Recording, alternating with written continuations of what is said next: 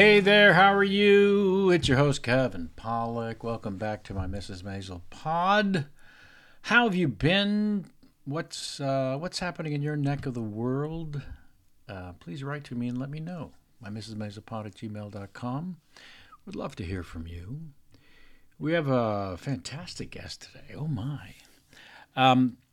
This is another one of those brilliant people, actor in this case, who we talked to about a couple episodes. I know the last episode that dropped, if you're listening to these in order, that was episode 22 of my Mrs. Maisel pod with Maren Hinkle. We talked about season 3, episode 2. Well, my guest today, Max Casella, we will also talk about season 3, episode 2, and then we'll talk about season 2, episode 10. Max is extraordinary, and I love talking to him, as you will see. And then we'll get to your fan mail, of course, towards the end. But yeah, super talented, unfairly talented, one could argue. Great character actor. Look him up. Done incredible work. Please check him out. And here now, ladies and Jews. Oh, is that for me? Let me just see. Oh, it's fan mail for the show. I'm going to save this for afterwards. Enjoy my conversation with Max Casella.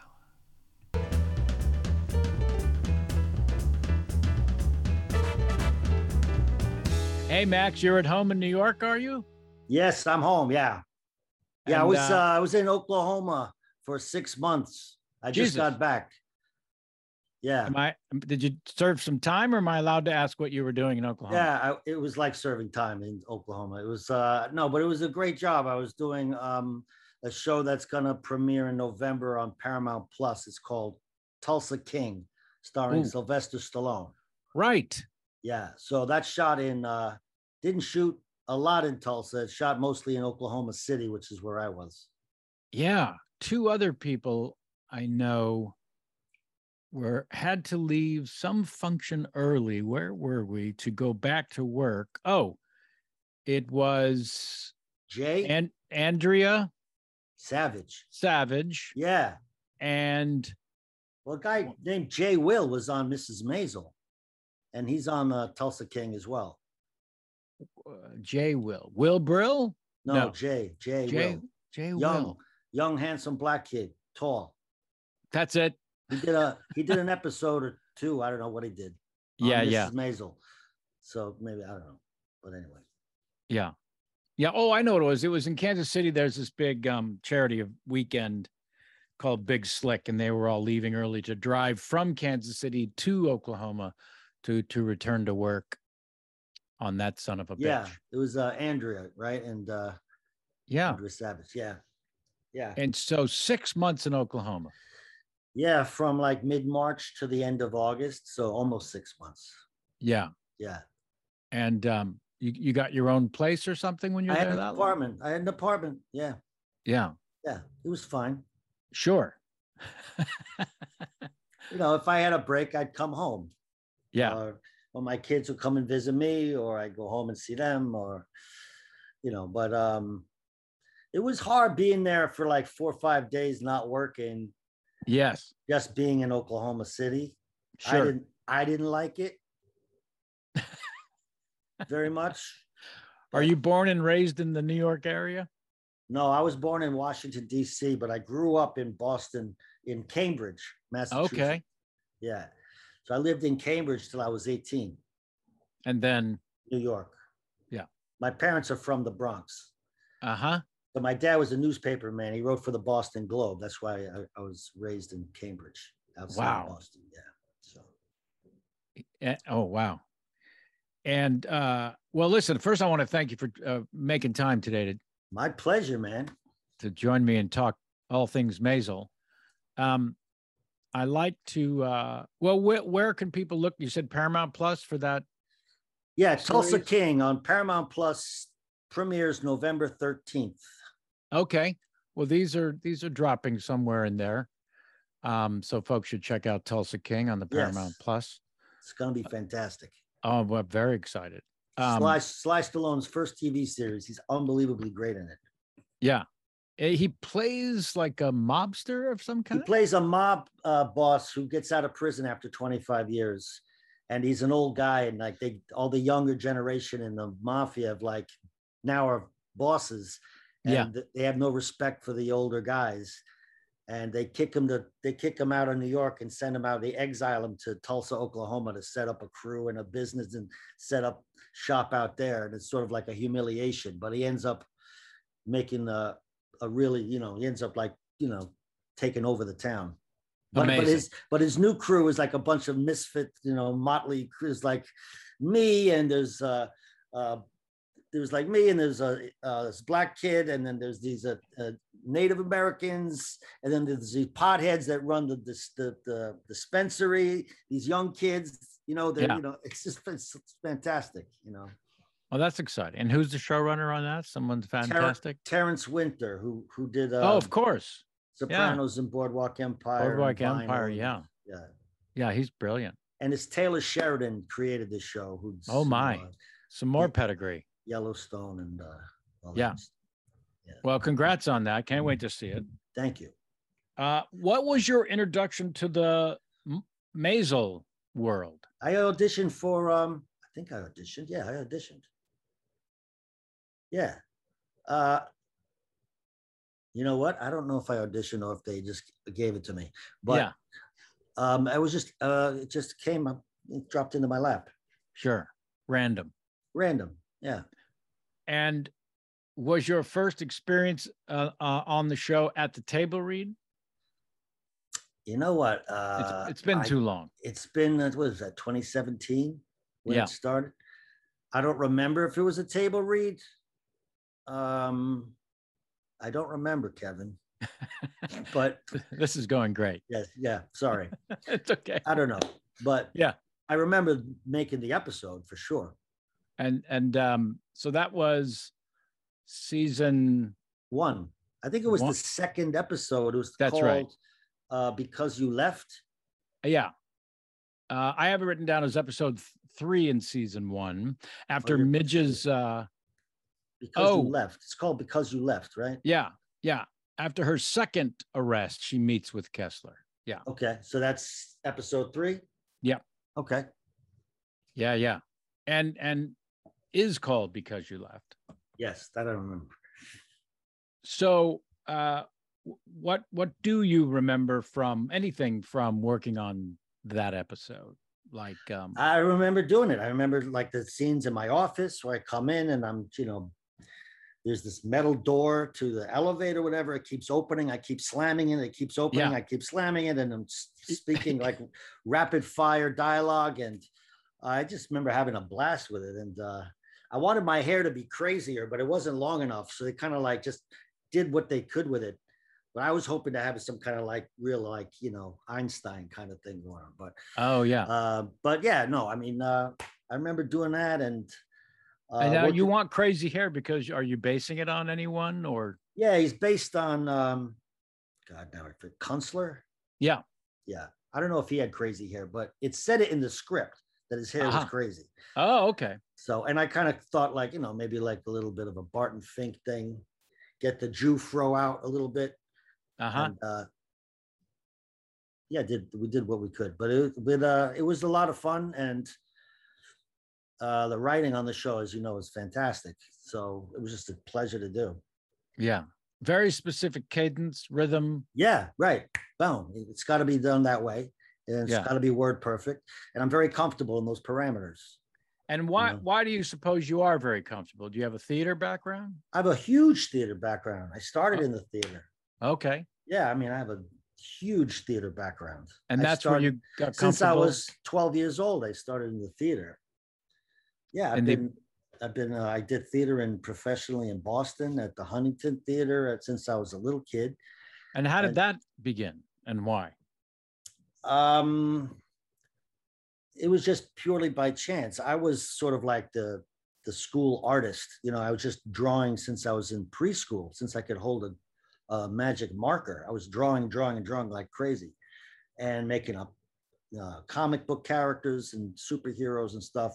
Mm-hmm. And then I got into watching Marcel Marceau and silent comedies. And I started doing some like little mime shows with my friend in school.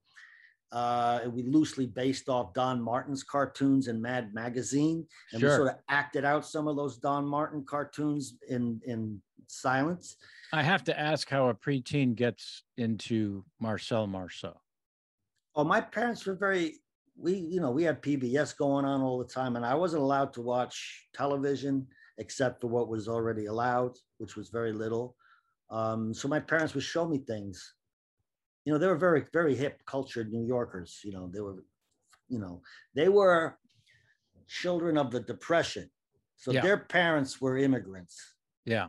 So they were first generation American, and they were very, very hip. My mother used to go out and see Thelonious Monk and, everything, my father was a Lenny Bruce. Yeah, Lenny Bruce. They saw all of them. Yeah. So,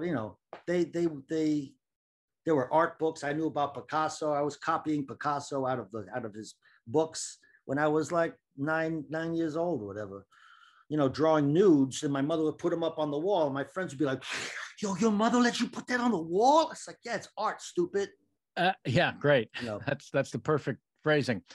It's art, stupid. Now, can we go back to the moment of your childhood when you were, as you said, drawing your own superheroes? Because I'd like to go back to that moment if we had a time machine, so you could smack yourself upside the head and say, just stick with drawing the superheroes. You need to create some cartoons and superheroes and comic books and I love now. I don't know if I would have made it if that was going to be I wasn't disciplined. You got to be disciplined to draw comics. Sure. You got a lot of output going on. My parents would give me art lessons, and I would just lose interest in it altogether. I just didn't have any discipline. I just wanted to draw what I wanted, when I wanted, and everybody leave me alone. Sounds like a child. Yeah, like I was a child. So they got me this Russian refugee from Soviet Union when I was a kid, named Ilya Shavel, and he was extremely strict and extremely Russian, and he made me draw things exactly as they are, and I couldn't stand it, to the point where he showed up once and I was drunk off my ass. I was like 13. And he showed up and I was just plastered I was at my friend's house. We like dipped into his father's liquor cabinet.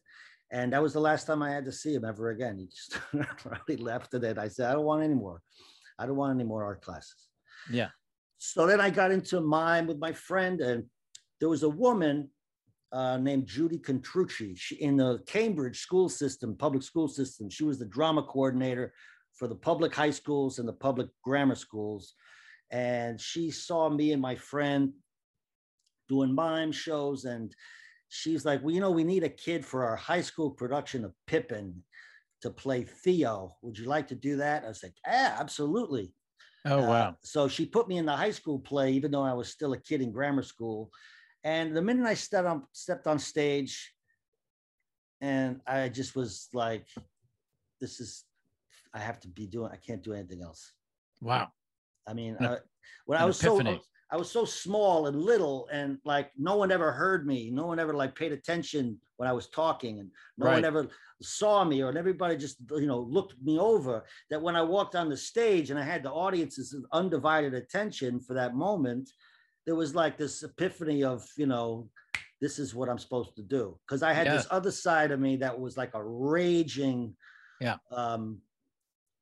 egomaniac, like raging, like, you fucking deal with me, you're gonna see me and you're gonna fucking deal with me, like this thing that come out. But I was so small, so I just never looked back after that. I just started acting and acting and acting all through my high school years in Boston. And then I moved to New York and I started studying, and I got an agent, and I started to work in the business instead of college. I didn't go to college. Yeah, I went to college and graduated in 9 months. I mean, my friends called it dropping out, but I was done. Yeah. Because I wasn't doing theater, I was doing stand-up. Oh, right. I from the remember age that. of 10. Yeah, So I yeah, get that whole, hey, look at me thing. Hey, listen to me, see me. Yeah, for yeah, sure. And some kids, I think all children want their parents' attention, so they suffer a little bit from that. And then there are the outliers who suffer deeply from that yeah. and then stumble ass backwards into an actual career It kind of sums it up for me, and Kevin. a Yeah, path, right. which Yeah, is a gift absolutely, from from from the universe absolutely. to just be set on your way Yeah, at that age is extraordinary. yeah. I knew at 12 that what I wanted to do for the rest of my life, and I haven't wavered from it since. In Yeah, 42 years, whatever, since then, yeah. or whatever it is. So yeah, I was very lucky. It's pretty astonishing. Yeah, yeah.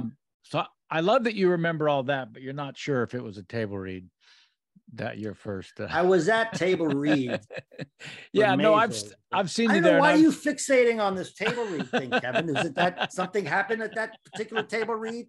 That I was. loved seeing you at the table read. I've been a fan for such a long time, honestly and truly. Thank you. That yeah, yeah. When I heard, well, they don't send us the casting before the table read, so that was the first time I saw you having joined the universe. Uh, So I certainly remember because while you might have been sitting at the table read thinking, "Oh my God, there's Kevin Pollak," I was definitely thinking, "Oh I my was God, like, it there's wasn't, oh Max my Casella." God, there's Kevin Pollak. I was like, oh, fuck, there's Kevin Pollak. I'll take it. Oh, it's Tony Shalhoub. For Awesome. fuck yeah, the Yeah, Character Actors Society. yeah. Um, I was like, this is a great cast. yeah, I yeah. don't belong here. No. Well, we all felt that way. Right? After earning our way in, Yeah. we immediately suffered from imposter syndrome. No, but isn't Amy like and Dan are the nicest people? Like they made me feel really, really welcome immediately. They love Like, actors. like I've never seen they showrunners quite like it. they lavished me with love and praise and thank you for being with us, and we're so excited to have you. It's like you felt great. Yeah, Know? but that feeds the imposter syndrome. That much Yeah, attention. That's the right. weird It's dynamic. like, all right, now I'm gonna let them down. Okay. Yeah. We want that attention. We crave Yeah. that attention. We Yeah. need that attention. And the Yeah. nanosecond we get it, Yeah. we Yeah. shun. We Yeah. shun. Yeah. We question. What's the matter with this person? What's the Right. matter with me? Right. What are they seeing me? Are they confusing me with someone else? I mean, Yeah. I'm never going to ask them who they think I am. Yeah. It may have be confused with Fred Savage. I don't know. There you go. But no, that first scene with Midge was pretty great. Midge and her manager's name again. Sorry. That's okay. The character is Susie. Susie, Yeah. Right. So it was Midge and Susie in my office. Yeah, I exactly. think was my first experience. I didn't know if you, that office, the production design Perfect. Was it when you walk on that set as an actor. Yeah. You've had Donna's brilliant wardrobe. Yeah, I love Donna. That helps build every scene and every character. Yeah. But then you walk onto that absolute stellar attention to detail. Fantastic. It just it makes your job so easy. So easy. It helped you forget about the lack of the hair, maybe. Right. Oh yeah, that was nothing. I didn't. That was just a footnote. But sure. No, I walked on the set and it was like, this is my office. This is an extension of me. It informed me a lot about the character, and I knew he was this eccentric kind of slob and workaholic and passionate civil libertarian, and the set was just. It was like the wardrobe, the set and the wardrobe. It just makes your job so much easier. And then those words. Yes. It's fantastic, man. Yeah. Well, your articulation of the character in that scene was just spot on perfect. Thank you. I don't know what it was like for you to rewatch it or watch it for the first time per my instructions. I didn't watch that one. You told me to watch a different one. Yeah. No, I thought so, but you remember this scene? Yeah, I remember it. Yes. Yeah. Very good. Yeah, I love that scene. So I said the finale of season 2, right? Yeah. All Alone. Yeah. That's a great episode. Such a great episode, right? Yeah, beautiful. Anything from that episode, and we'll get to your scene um, with Abe, which is towards the end of the episode. But there's so much that happens in that episode, and thank you for rewatching it. Oh yeah. Had you watched it originally? I don't want to assume people who are on the show also watch the show. I don't watch anything, Kevin. That I don't watch that you're in, or anything in general. Anything, because period, that I'm in, or anything else for that matter. I don't watch anything. So it's just PBS still. I don't have cable, so right. I don't even get PBS. Sure. No, I pretty much watch YouTube. That's about it. Okay. Yeah. Fair. No, but no, I have Amazon and all that stuff. I was able to watch it. I just was never a TV watcher because I was not allowed to watch TV when I was growing up. So it's never been in my habit. I'm either going to like play a video game or read a book or, go into YouTube, into a rabbit hole, following some interest. Yeah. Or I don't ever watch TV. I'll watch whatever I've done to see, if I thought I did a good job or not. If it didn't come out right, and what can I do to get better? Yeah. But that's more analysis. Yeah. Yeah. So I would say from that episode, I thought Luke Kirby's performance was fucking. I hope he got a nomination or a win for that. I don't know if it was from that particular episode, but he did win an Emmy for the show. Yeah, well deserved. For sure. He nails that thing. Did you go on your favorite YouTube to watch the actual scene that they're replicating? No, I didn't. No, well, but I did there, see by the it way. A long time ago. Yeah, I did see it actually when we were doing the episode. I watched that. Oh, you did? Yeah. It's astonishing to watch that and the finished product of Amy's version back to back. Yeah. Because that's a painstaking replication. Oh, yes. Oh, yeah. His every eyebrow raise, that was like perfect. Yeah. Yeah. Yeah. Very impressive. And then your scene with Tony, I think that was a bitch to shoot. Why? Because it was a oneer. Yeah. And it was like it looped around, and I had to put my hand on his shoulder, then move. It was very highly, as most of the show is, highly choreographed. Sure. But like there's a scene where like Joel and his friend are like talking. There's a whole scene, but they're hitting baseballs. Yes. Like that must have been a nightmare. It was. Because they had to hit every single ball. And then they had to hit them at the same time. Yeah. And it was a long, long take. It was a oneer. There was a oneer, and then I think it did cut. And then there was, and then the scene continued. But that first piece, that must have been I'm sitting here and going, must have been a fucking nightmare. Yeah. There were a couple what if these fucking misses? Misses, or because there was concern that they would hit our genius Steadicam operator, Jim McConkey, with one of those hard balls.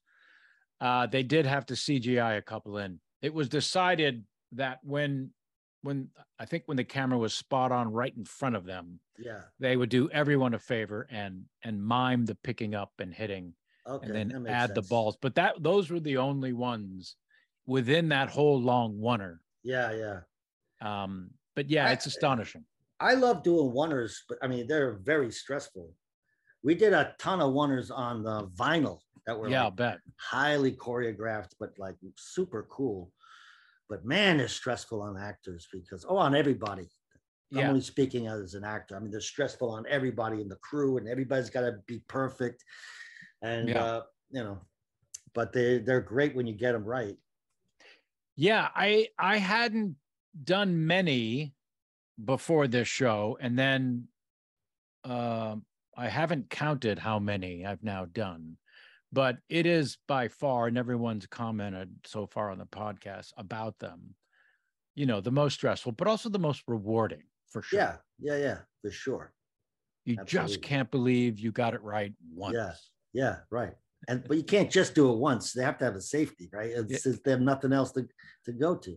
And also, if it's Amy, and also Dan, that was great. Keep it. Mark that one. Let's go again. Yeah. That's the best direction. Let's do it again. Let's do it again. Yeah. And so that one with where Kessler and Abe meet at a cafe. I mean, it's a great. I mean, it's gorgeous. I mean, it's beautiful. Yeah. But it was, it was hard and stressful to do.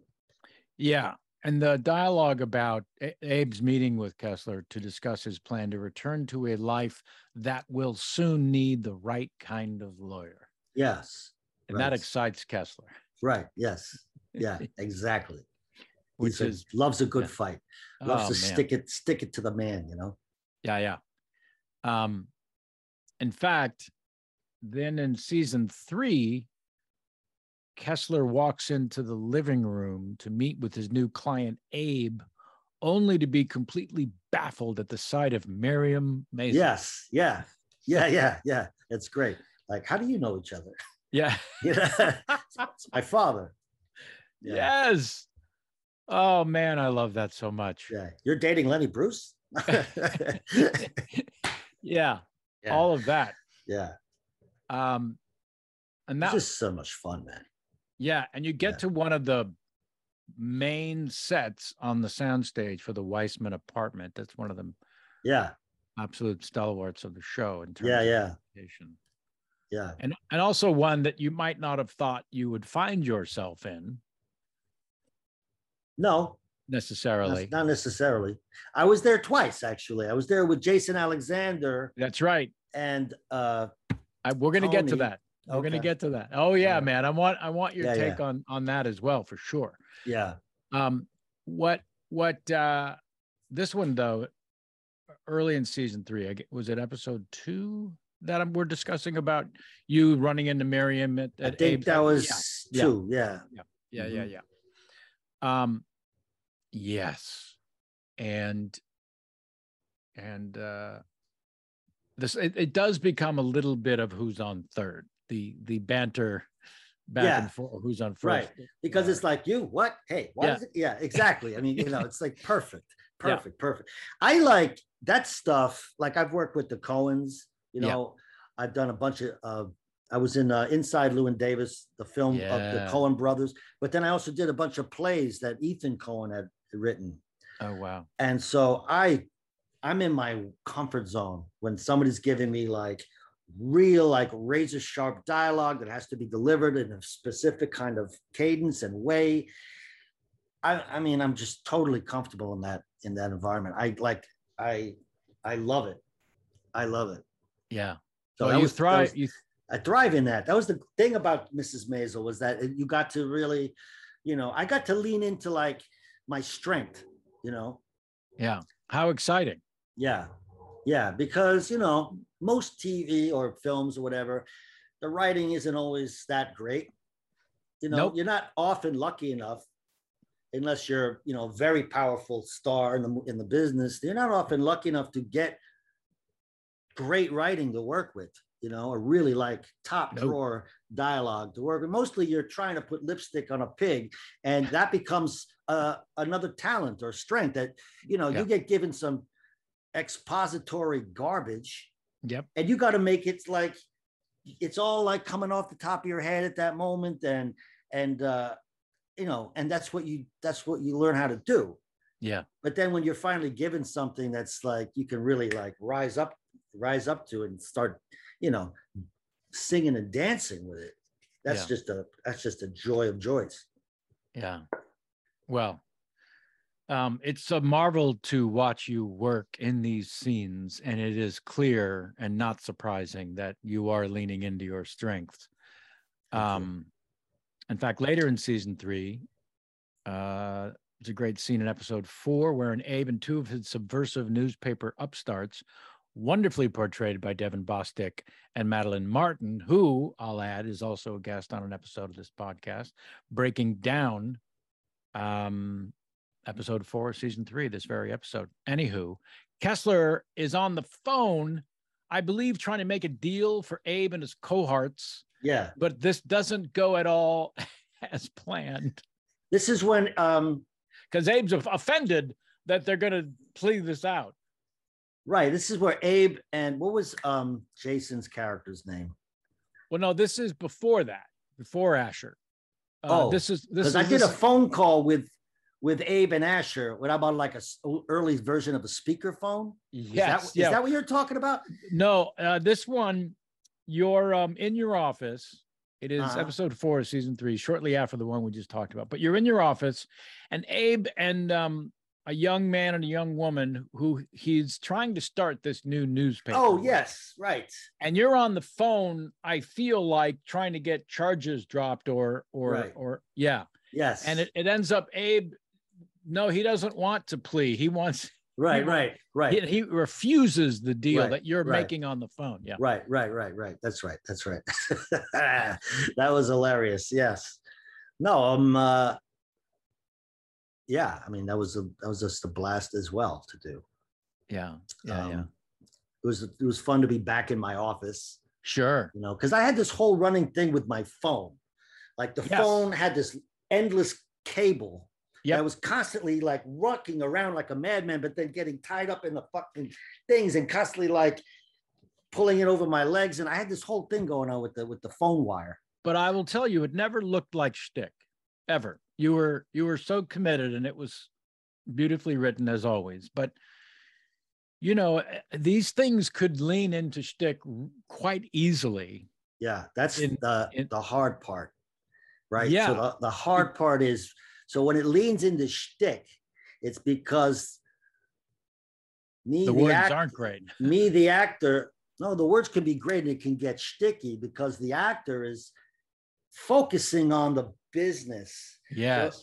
So on that, like I had to rehearse it so I could so I could focus on the action, right? Yeah. Which was whatever I'm on the phone with, but this thing is a distraction, right? So if I'm like going, and I'm making a thing out of it, like that's what I'm focused on, that becomes shtick. Yeah. Right. But that takes like rehearsal, which you don't have all that much time on the set, you know? Nope. So you got to work fast and you got to work smart. You got to go, okay, I'm going to go like this around the table and I'm going to try to move. That's going to get on my way. I'm lifting this fucking thing. But I'm focus is over here always. You know what I mean? Yeah. That's what you learn how to do. Yeah. That's what we know how to do as actors, you know? Yeah. Well, your training and your self-awareness in moments like that to, as you say, know it so well, you can forget it. Yeah. And then it becomes organic to the moment instead of shtick is just beautifully articulated. And I love that kind of business. So do I. Yeah. So much to watch as a fan, especially in the right hands, where it's not about the business. You're 100% correct. 100%. Kevin, behind you, that picture is a little crooked. Have yes, you noticed it is. That? Well, I'm so glad you mentioned it, and I'm going to be sending you a prize. Okay. This is, I think, number 24 of these podcasts I've recorded from this guest room. I was just saying it was bothering me, so I had to say at least I'll let you know. Maybe you wanted to fix it.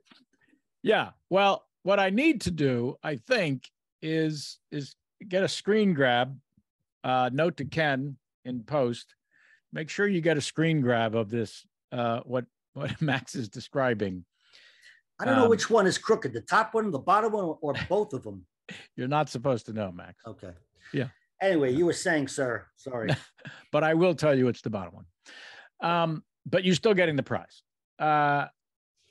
Yeah. So these to not make it about the business, when I watched my favorites growing up, whether it was early Woody Allen movies or early Steve Martin or, the greats throughout time. But what about like Jackie Gleason on The Honeymooners? Well, of course. All of them, Art Carney, all that. I mean, imagine. Well, Art Carney at least went to rehearsal. So he really worked on his business. Yeah. Whereas Gleason to me was more of a phenom. He was such a natural, which is was a hero to me, Yeah, someone yeah, who didn't have formal training, but just sort of learned while I earned and picked up right. by studying the greats.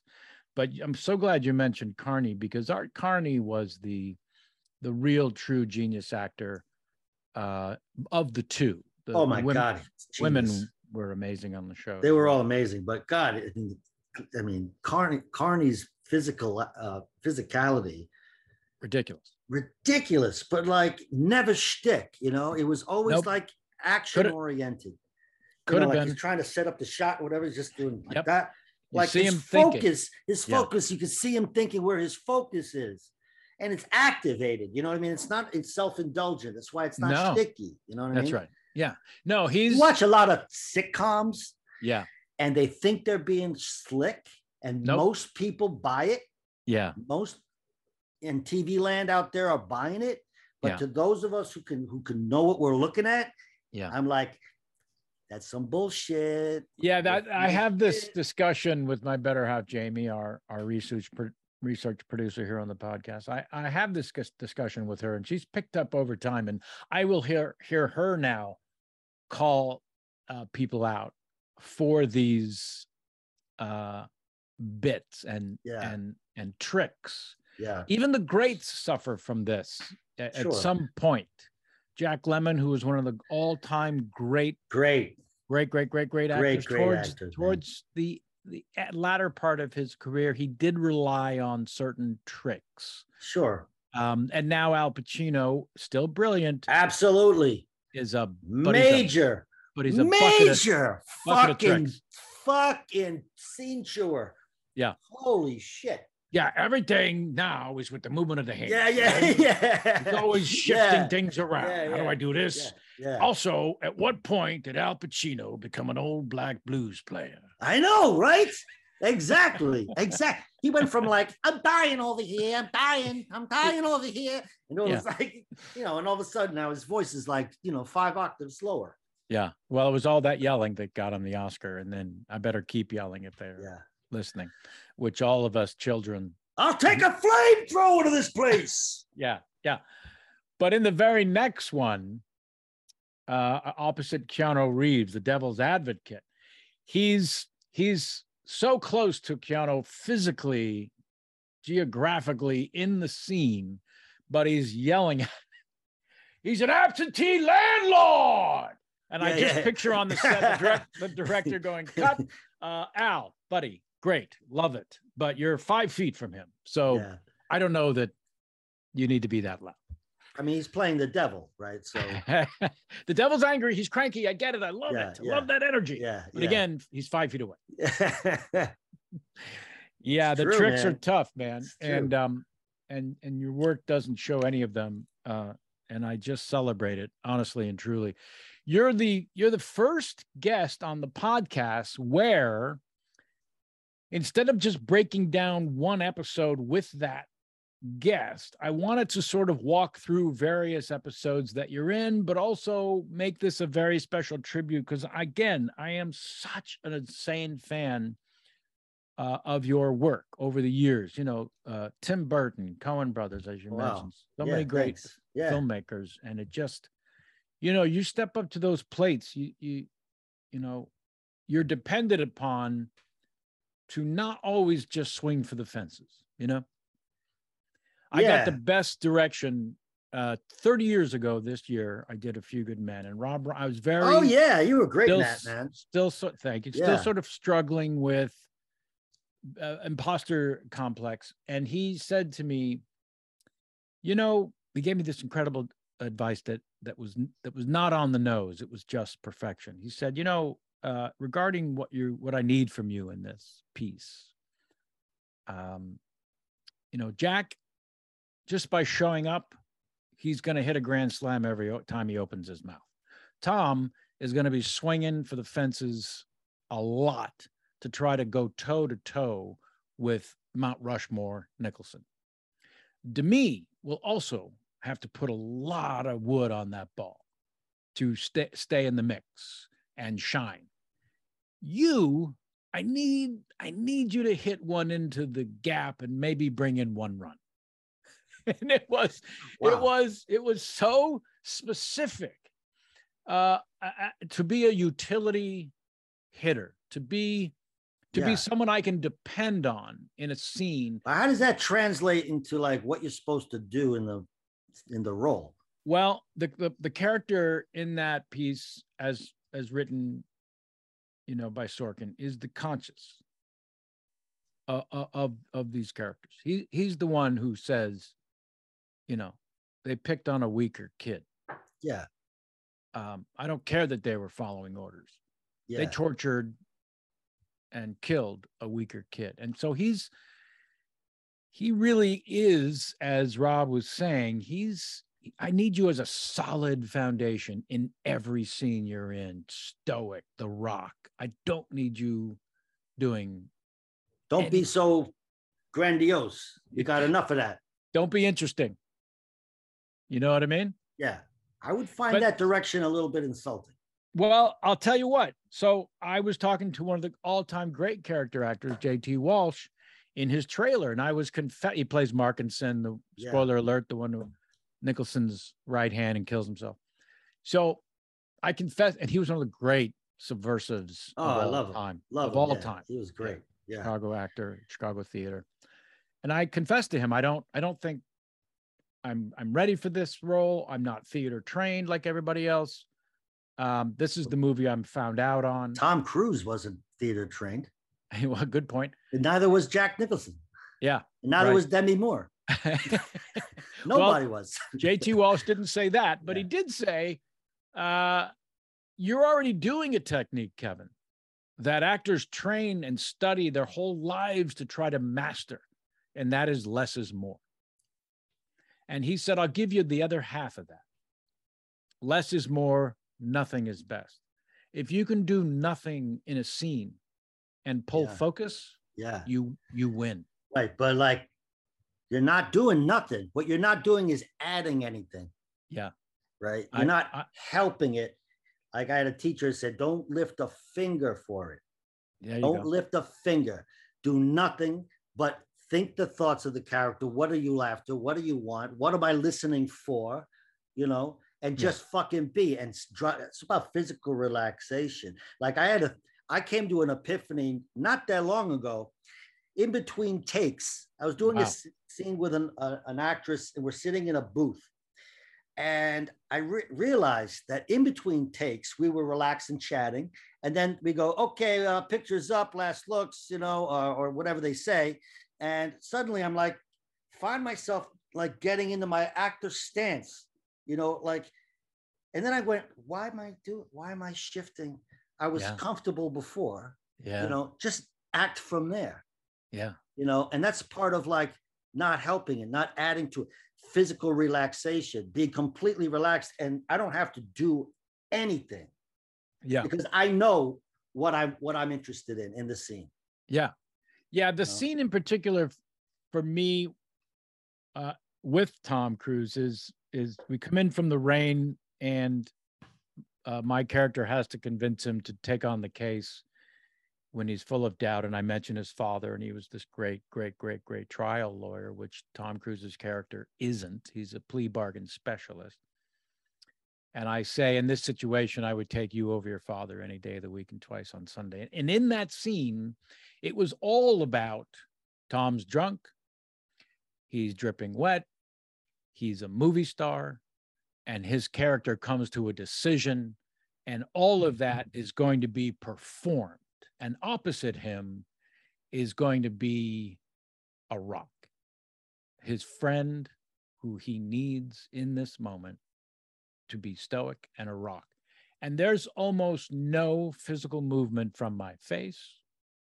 And there's zero movement from my body because I was just hell bent on being.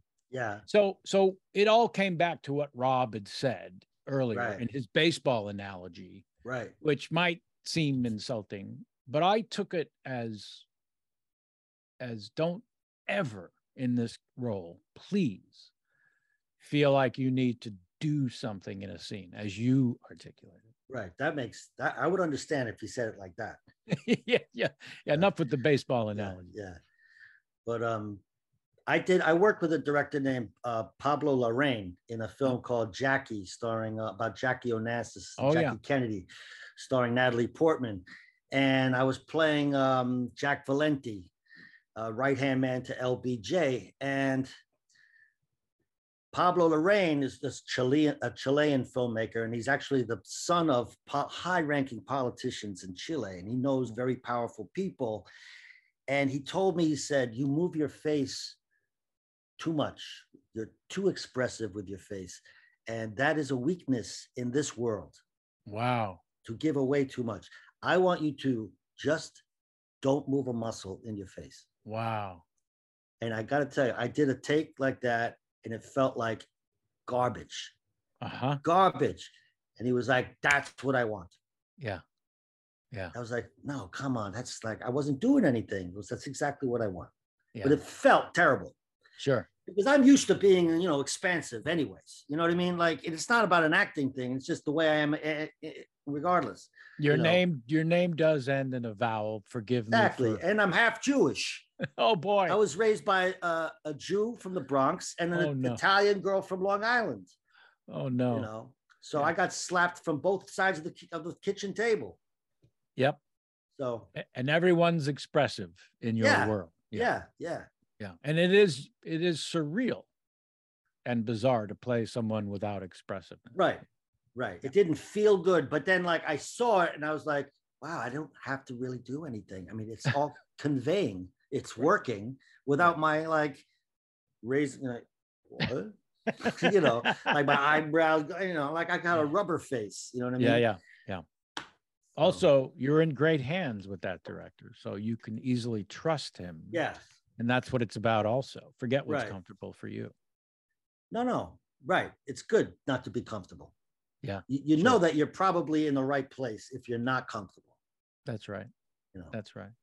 Yeah. And as a stand-up comedian, to be told to do nothing also didn't feel right.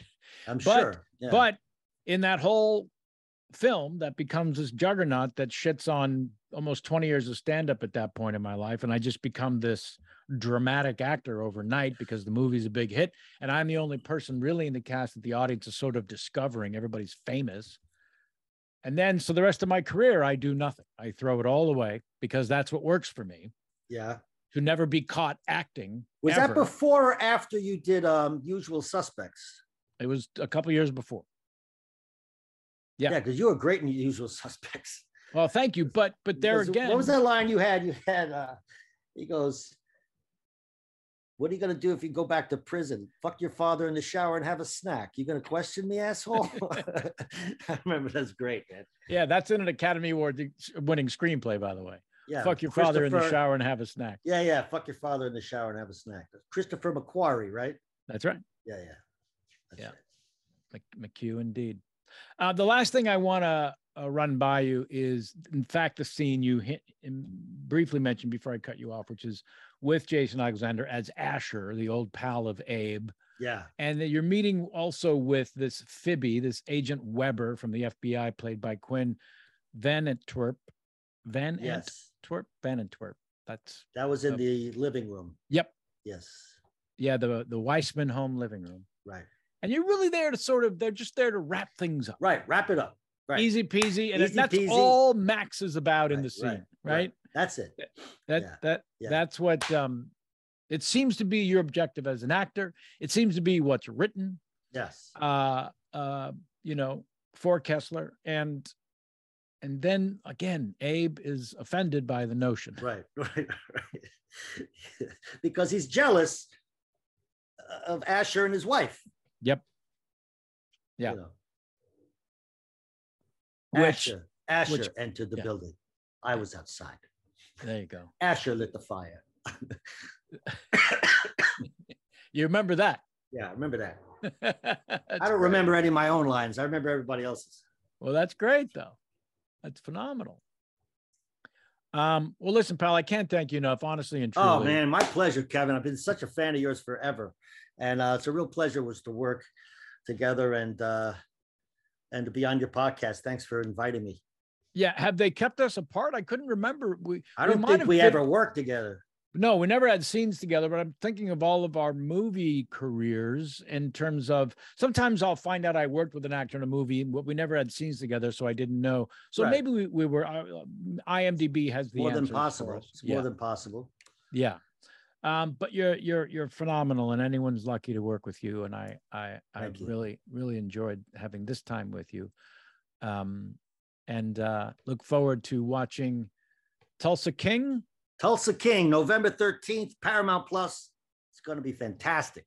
Right on, man. And many successful seasons with that as well, should you desire. God willing. Yeah, there we go. All right. Well, thank you very much, Max.